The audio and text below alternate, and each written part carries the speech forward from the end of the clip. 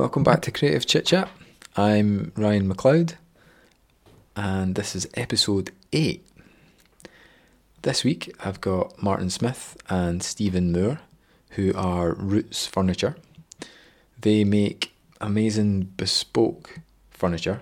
They do shop fitting, they also do custom furniture for your home, and they operate out of this amazing old chair factory up in Stobswell, which I went round for a little visit after we had a chat. And it's amazing. Ceiling to floor, old chairs, dust, tools, heavy machinery. Yeah, it's really worth a visit if you want to chat to the guys.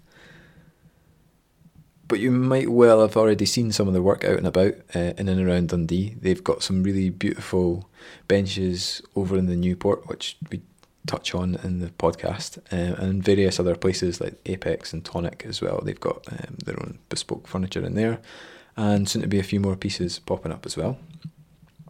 The chat is really interesting, and a lot of it centres around the act of running a business or starting it up, and we also chat around the concept of self-doubt, which is something that I've sort of talked about and blogged about in the past, and something that Stephen has blogged about as well. So it's really worth going and checking out those blog posts, which are in the show notes. And Stephen's also just written one about the pricing of work, especially geared around startups and how you do that pricing and the difficulties entwined in that. So that's really worth a read as well. I'd also recommend that you go and have a little look across their website and their Instagram feed just to put it into context, because you'll get to see their craft and exactly what they do. So go and check that out as well. But now it's time to get into the episode. Here's number 8, Roots Furniture. You graduated 2 years ago? 3 years ago. 3 years ago. 2013, yeah. Right. Yeah, we'd worked together on quite a few projects. 2-3 projects anyway, over the 4 years. In our final year, we were doing totally different projects. We were doing like a band, music related, like camera.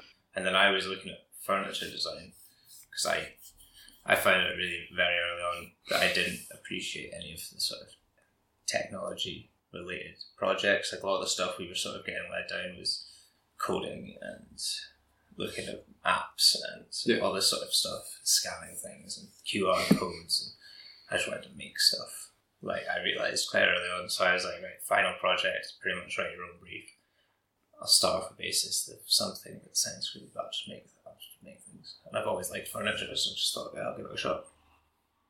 Well, we ended up with new designers. I don't know if you've been Our year didn't go to new designers, no. So yeah, we were down in London and walking around, and it was just like, oh, the levels of outcome products, everything, just it seemed a lot higher, and it was like we should have done something more practical. So we just came back and thought, let's do something more practical. I think it been maybe like a month or two after we graduated.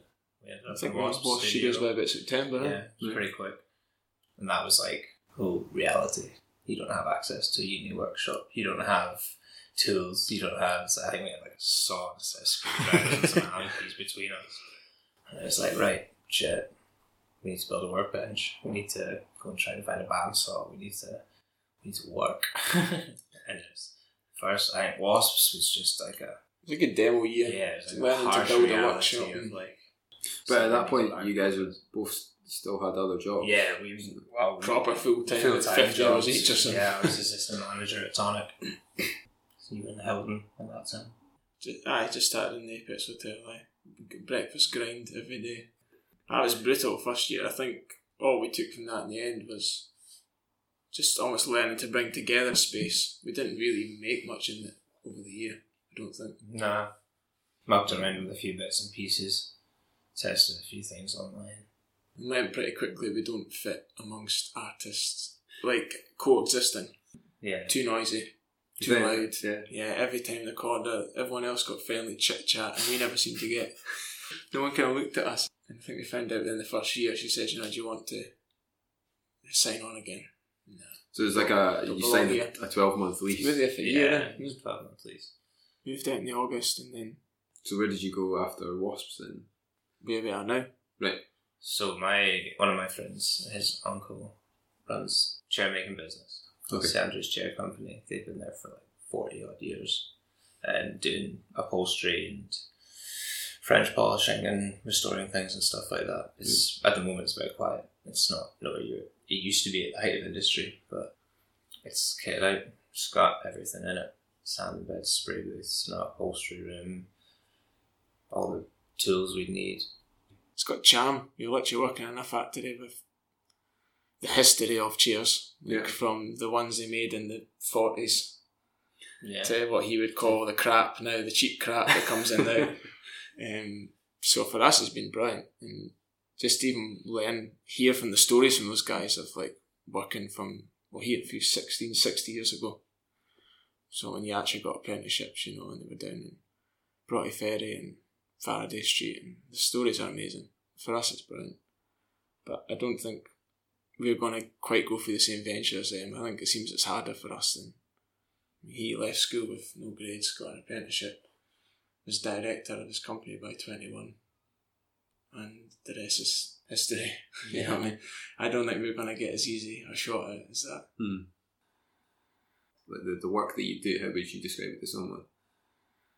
Yeah, we're a bespoke furniture and interiors fitting company, so we will do home jobs for people, things in houses, or commercial projects, back bar, country and tonic, and got a couple of restaurants we're working on at the moment. You seem to be erring towards a bit of shop fitting now, but maybe that's an indication of where the money currently lies. Yeah. But I think you're right, like the adaptation for change is a massive factor. And with the older generations, like they could have changed the way that they approach the whole creative their industry with doing the chair making and trying to put twists on it and stuff. It's changing people's minds on these things that have been doing it one way for 40 years, and it's like, nope, we'll wait till people come through the door and then we'll make them furniture, and that's how it will be. So does that not? So it doesn't frustrate you as much then to say, right, okay, we're going to have to learn how to fit out a bar, or we're going to have to try this thing. I think initially we thought we'd start with a vision. I think our first ever business card was quite heavily focused on like restoring, wasn't it, and upcycling, but quickly found out that work wasn't coming to us. First jobs were like benches, tables, and then we got a break with tonic in the back bar. So I think we don't necessarily have a philosophy, I guess. We kept ourselves pretty open. But where possible, we do try and push. Like we'd like to use proper wood, hardwood. Not shop fitting becomes difficult there because it's budget driven. But so it's really about the quality of the materials that you use. Then that's what we try and push. For us, it's the worst thing you can hear when you're trying to start doing like custom furniture. Is someone coming to you and being like, "I don't care what the material is, but we'll just keep the price low." Price is always the biggest pain in the ass. Yeah, money is always the issue, because people come to you because you can do quality, because you'll have seen, like you guys, you'll have seen your work and think, right, I love that, I want that, I want that finish, I want that product, and then they find out how much that is actually going to cost them, and then they go, oh well, actually I don't know. But I think budget is very much like a chicken and egg thing, whereas I could go in to a client and say, okay, how much is your budget? And they'll worry that if they give me a figure, I'll just make up a quote to that figure. Yeah. But then at the same time, if I go away and make up a quote and come back and they go, oh, I don't have that much, come on. Like, well, then there'd be numerous other ways to make it to your budget. Yeah, and it can often be the stumbling block that ruins a project or ruins a relationship if people aren't open and honest about it. And I find that it can really lead to really difficult conversations. Yeah, I think with money being money, it's always been one of these topics that people hate to talk about. No one likes to talk about. You don't like bringing it up. And I mean, most of the majority of projects we get, it will be someone going, right, we'll meet them, we'll talk about what they're looking for. Oh, if you got a ballpark figure, you need to go and look into it. There's so many questions, and people don't really seem to realise either the number of questions, which is fine. Material choices is obviously for us is like the most expensive thing, and then through material choices it dictates other processes. So I mean, you could use cheaper material, but it's going to take us longer to get it to the structurally sound level of where we just spend that little bit extra on normal material, or quality material, I should say. And you don't need to do as much, but it's still going to last, and it's going to last longer in the long term. I think we've shied away from bringing up budgets now. We've a couple of times we've found that if you say, as you said earlier, ask for the budget, you almost have to work to that budget, I think. So like, if you ask somebody what can you spend on this table and they say £700 and I want it out of solid oak, you know already that either we're working for less money or we're going to have to make some kind of sacrifice in the material. And I think the last 2 projects we've costed, we've just gone with our figure, and one was accepted and one we had to meet up again and renegotiate. And that works okay. And I think that's, you've just got to be brave. I think, especially for yourself, you know what a good website should come in at around. Yeah. So maybe it's a case of just being like, take it or leave it. Yeah, but unless you're broke. Yeah, it comes down to that perception of quality, because I'm sure you'll have come against the question, like say the job is a table, they'll say, right, how much is a table? And you're like, well, how long is a piece of string? Type thing, like, because I come up against it all the time. How much is a logo? How much is a website? How much is this? How much is that? It's like, well, there's so many different factors that we've not even discussed or went into. How can you possibly quantify that? So it's a sort of, it's a perception of value, and then I suppose it's an understanding of the process. In the digital industry, there's much more mystique, and it's quite hidden in that. How do you go from a brief to an actual finished thing?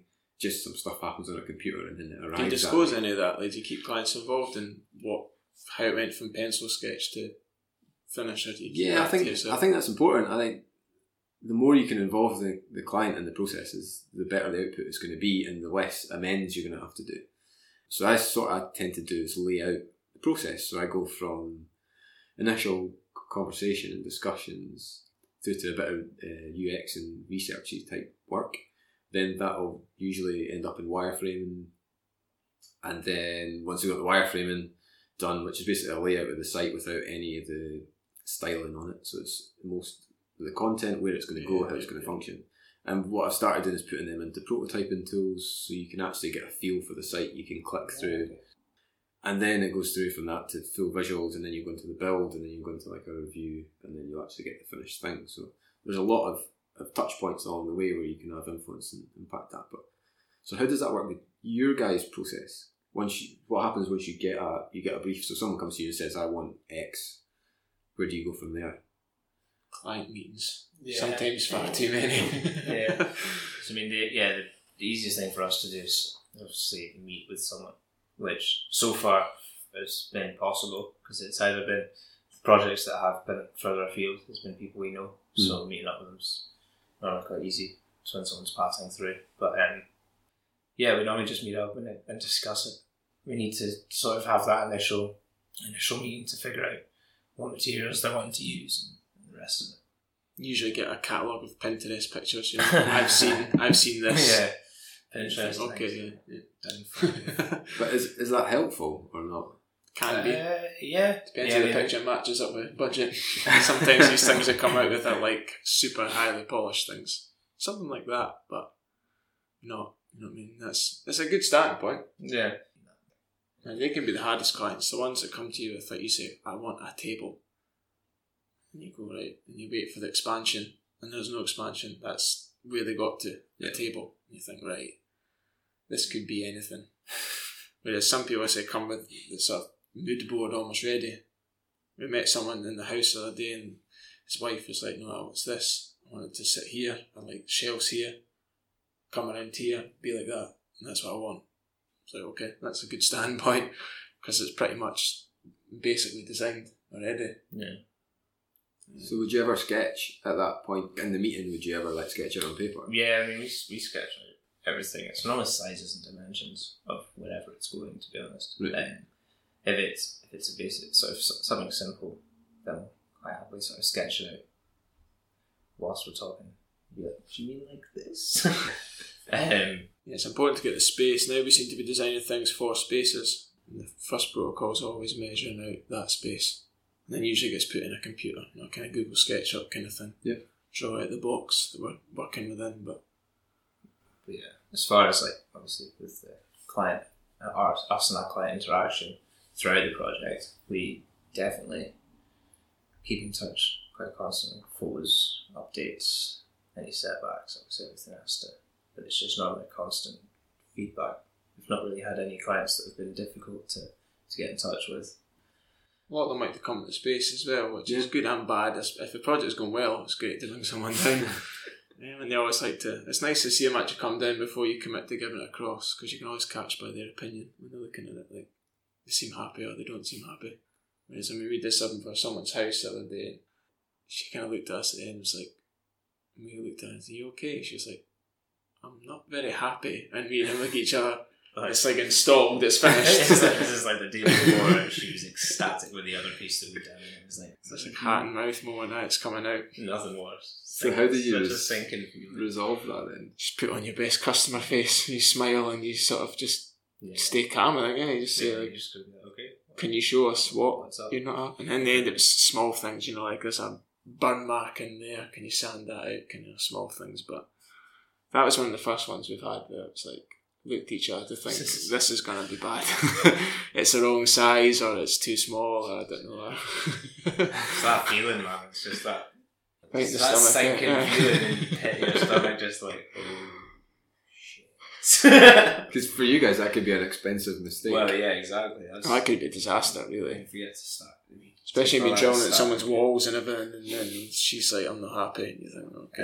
That's the thing that's getting very quickly noticed, like with the fitting side of things and interiors, because you're putting stuff in. If they come in and then there's a mistake, it's not like if we're doing a table and someone's not happy with the shape or the colour or the state of the finish, that can obviously be sanded back.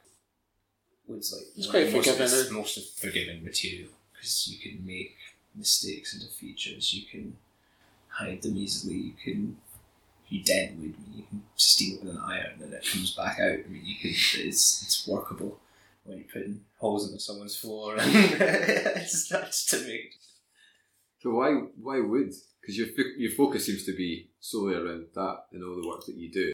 To me, I say it all stems from uni. I think I was very disappointed in my university experience, and like he was saying earlier, man, it's like anytime you're in the workshop, it kind of felt like this is more what I had in mind when I signed up to this. And I guess it just, you put two and two together, wood and workshop, I don't know. Yeah. Never really got any metal work skills between us, so we haven't really gone down there yet. Yeah.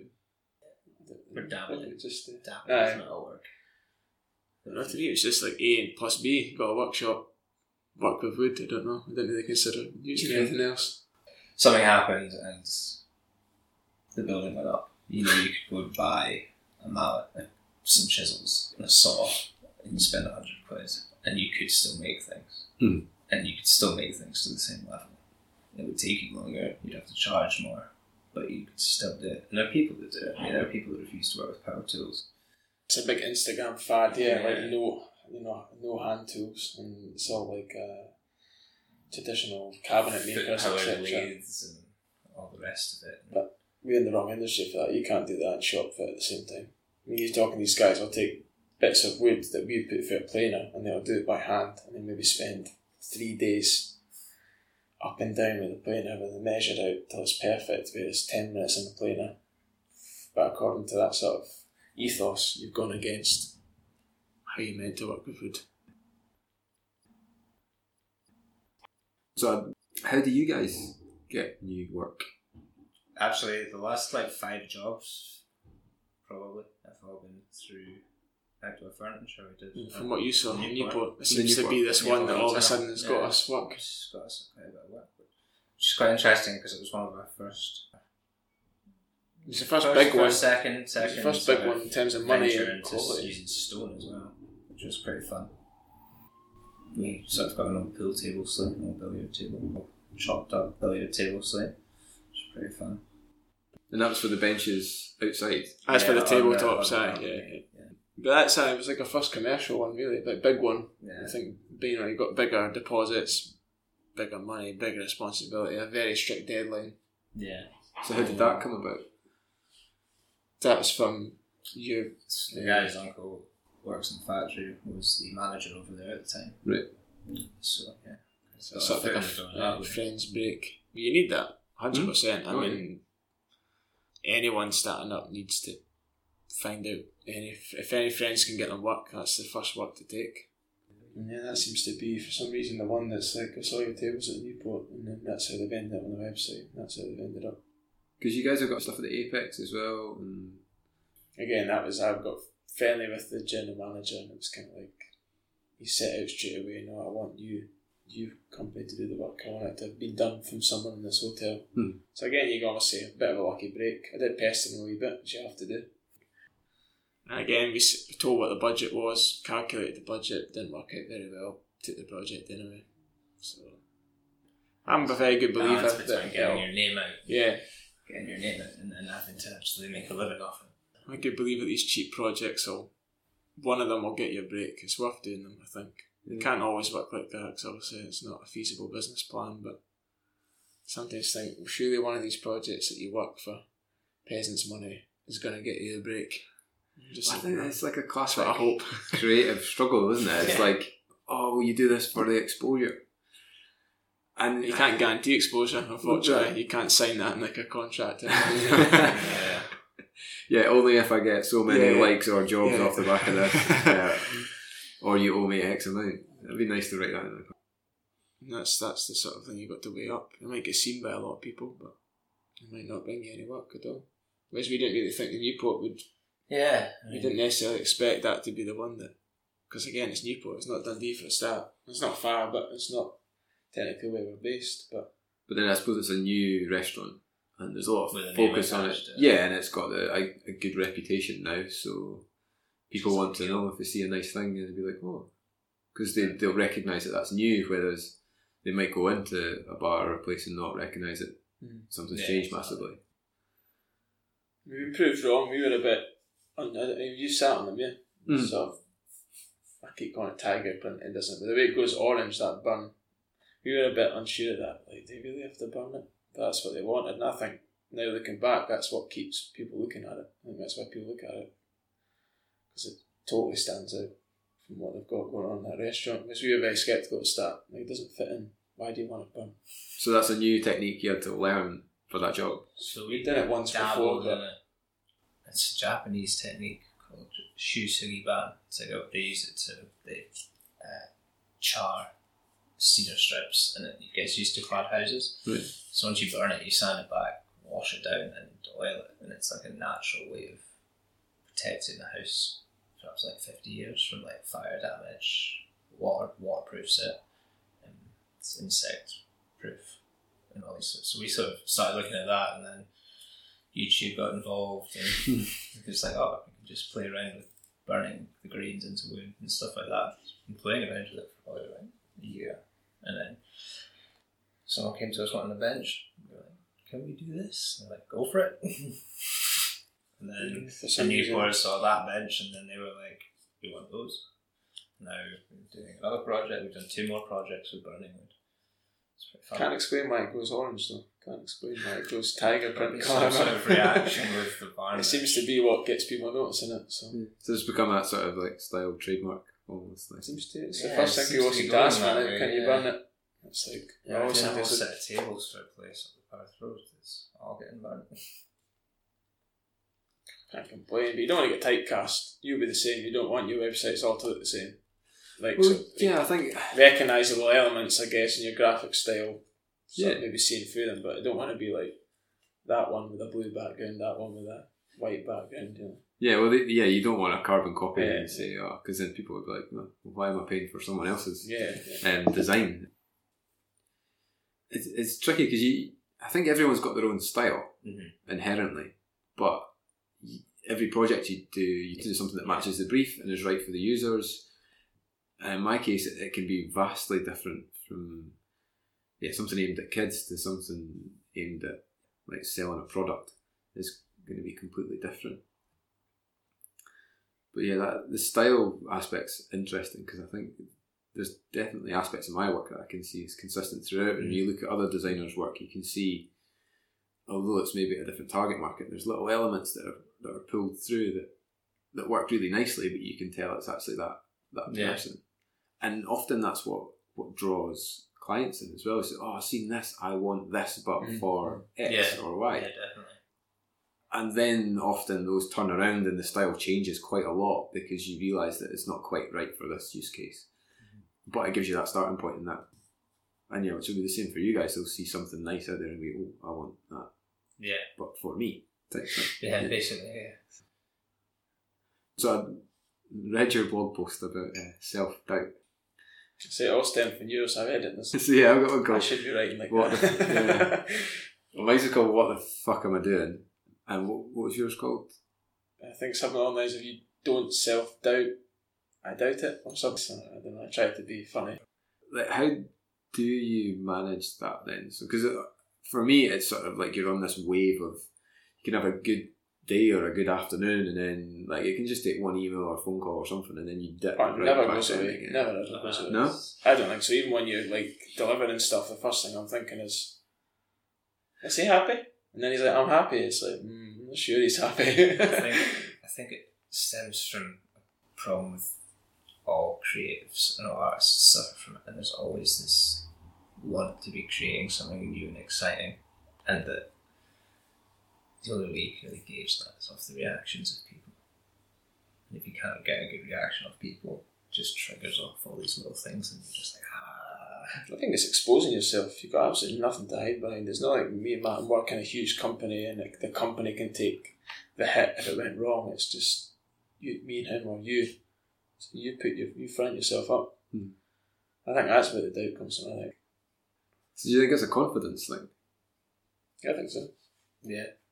I don't know. I think it gets better. I think, especially when someone asks you to do something again. Like the Newport one's a great example of. Immediately we sort of in more familiar territory. So we went into the Newport one a lot more confident.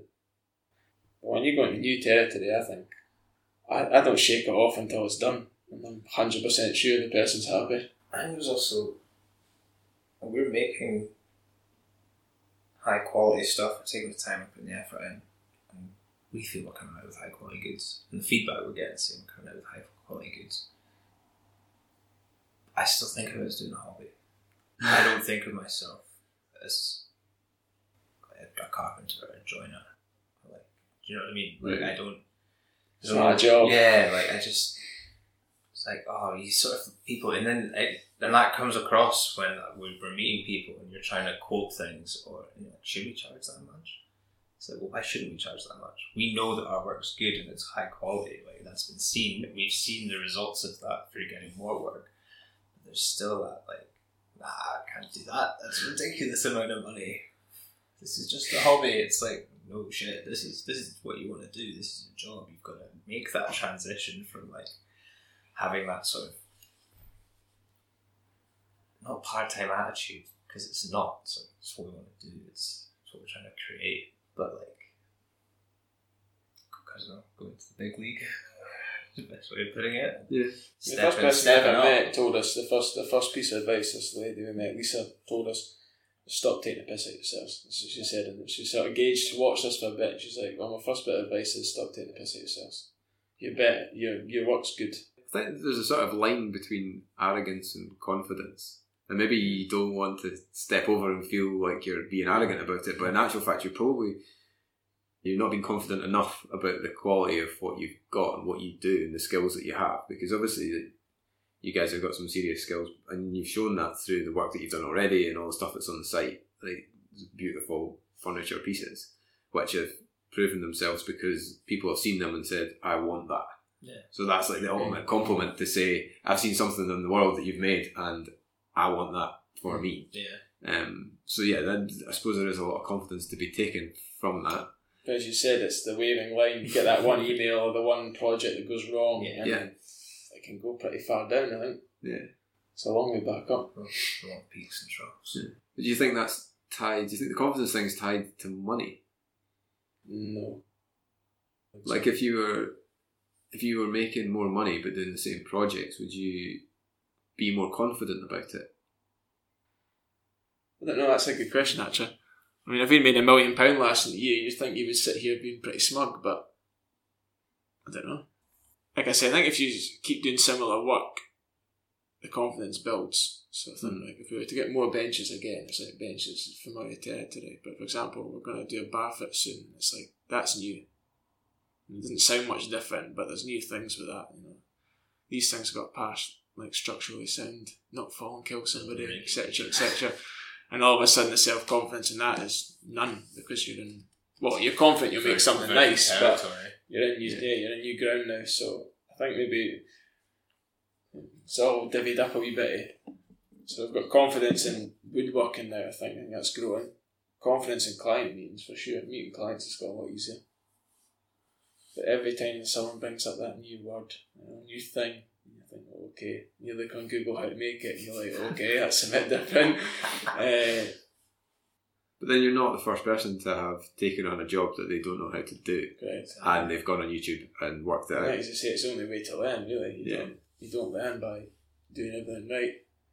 Yeah, often you get contracted on something that you've never done before, so they're not looking at what you've done and gone, oh, see, you've done that install, can you do another install? They're looking at the quality of your work, so that's really what they're buying. Yeah. And it's your ability to learn that skill and then apply that to a new discipline or new end product. Have you ever rejected a project? We've considered rejecting projects. I don't know if we have.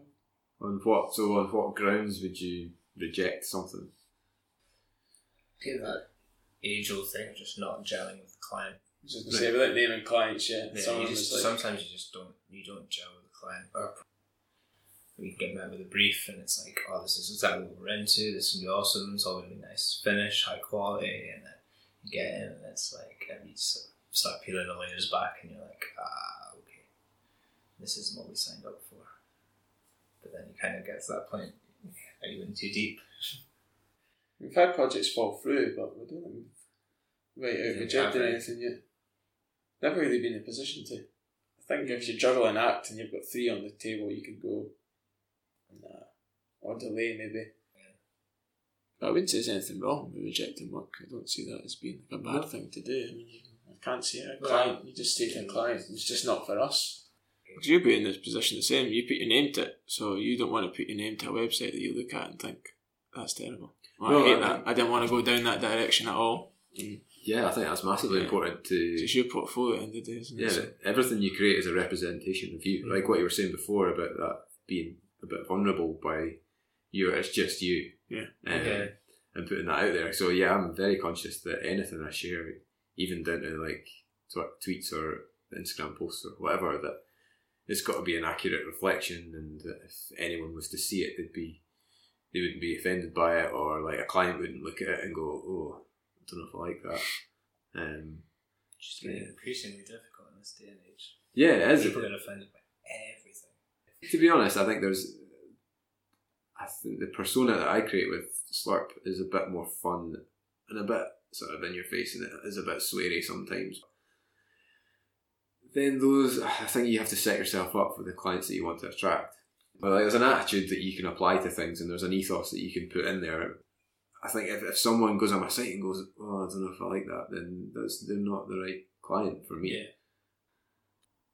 That's another big thing you mentioned there is like social media. That's a hard one to gauge for anyone starting up. I don't really know how it's hard to judge. You put a post up some days on Instagram and it's like fire, and the next day no one gives a shit, and you're like, I don't really understand how to keep this momentum going. One day you've got X amount of likes, the next day 10 people left. You're like, strange. I didn't put anything up. Yeah. Just abandoned ship.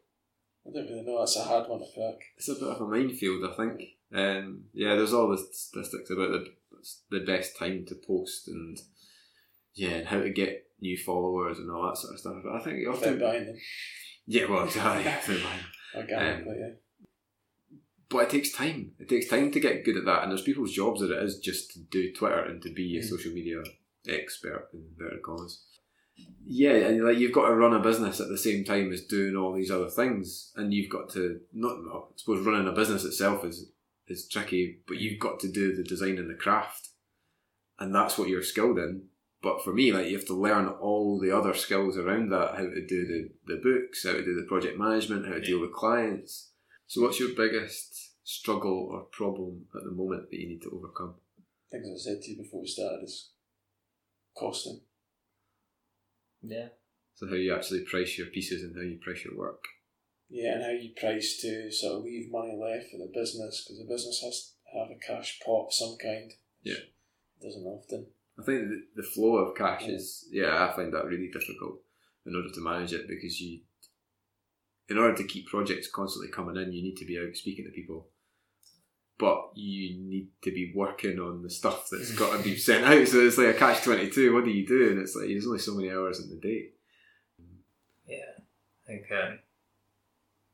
running a business or being a sole trader, self-employed wise, and doing the same thing, people think like, oh, it's great, you'll be your own boss. It's like, I wish there was someone just telling me what to do sometimes. It's so much easier.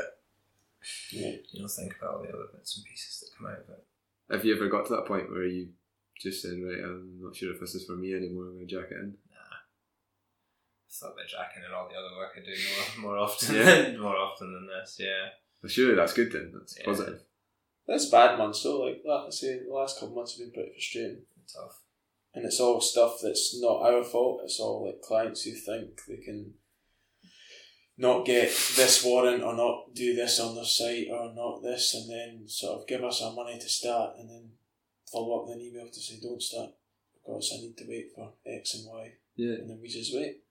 I think that's a difficulty I find as well. Like, deadlines shift, requirements shift, budgets shift. And you plan in your month or your 6 months or whatever, and you say, okay, I'll block out that time for this project, and they go, don't have the money for that anymore. Mm-hmm. Or we might do next year, or that's not going to start for another month because somebody's away on holiday, and then this is going to happen, and this, and it's a nightmare because you think, oh, I'm fine. Yeah. And then that email happens, you're like, that's 2 months worth of work that's just disappeared out of nothing, and it was right there. And you've not been doing anything because you thought, oh, I don't need anything. And it's a nightmare.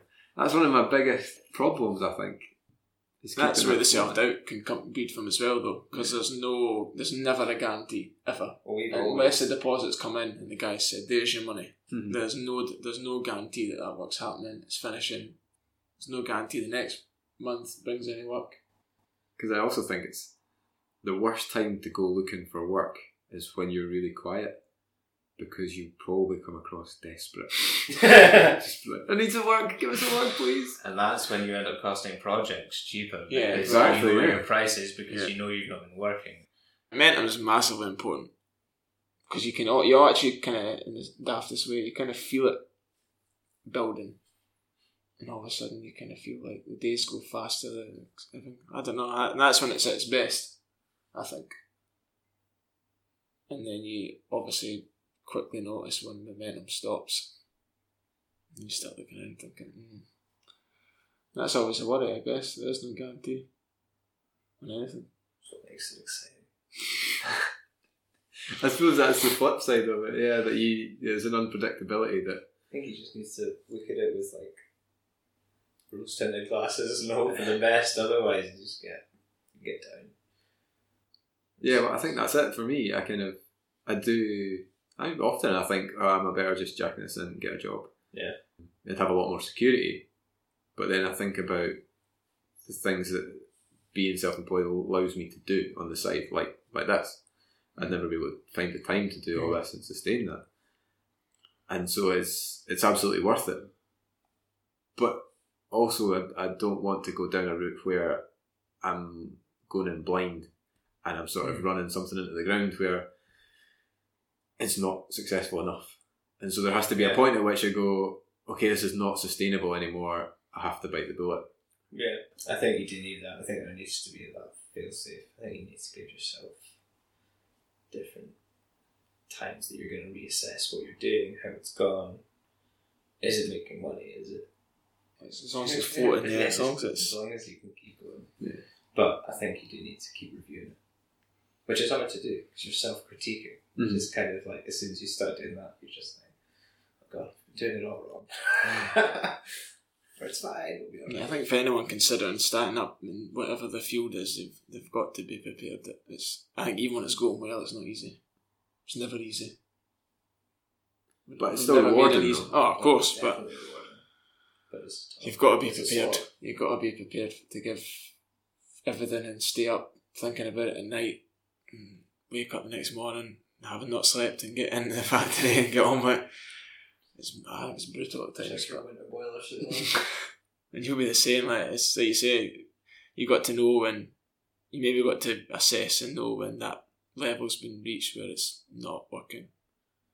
Well, it's still rescuable. It can potentially be modified. Like we've considered other little things as part of the business, like doing up old furniture that lies in the factory on the side to be sold to a new audience. Mhm. So if the business was quiet, there's potential avenues to branch out into. To diversify Yeah, your offer, yeah. Which means you wouldn't have the jacket in as such, but You're still doing things that Yeah. you love and that you want to do. It's just finding a new market for yourself. as I've always said to Matt, getting a portfolio of it's important, I think. Mm. So if you do in 2 years' time decide to go into a job, the employer doesn't look at your CV and go, finish uni 6 years ago and has done nothing.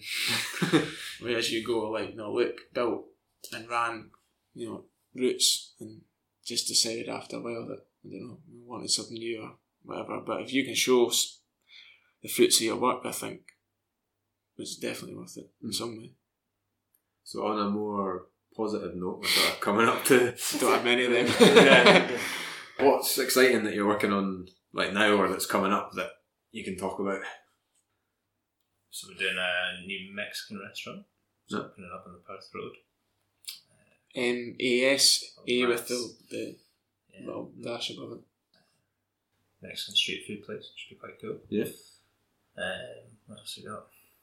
Couple of interiors things it seems to have shifted into, so a few people little bits and pieces for their house, which can actually be the most rewarding projects for us because we find that customers are quite flexible when it comes to what's in their house. I think it's because obviously they're going to see it every day. They're willing to pay a bit extra. I think we'd rather it was this. Oh, okay, I agree. And like you say, just keeping the momentum going. So if people want to see your stuff or get in touch with you, where would they do that? Pretty active on Facebook. I would assume we just come up as Roots Furniture. Roots Furniture. Same Instagram, and then we've got a contact form on the website, which is just rootsfurniture.co.uk. Great. And 21 Dundonald Street. If someone wants to come and visit. Someone wants to come and say hi. Bring your boiler suit. Give us a shout first. Bring a warm jacket. Be there all winter. Great, thanks very much.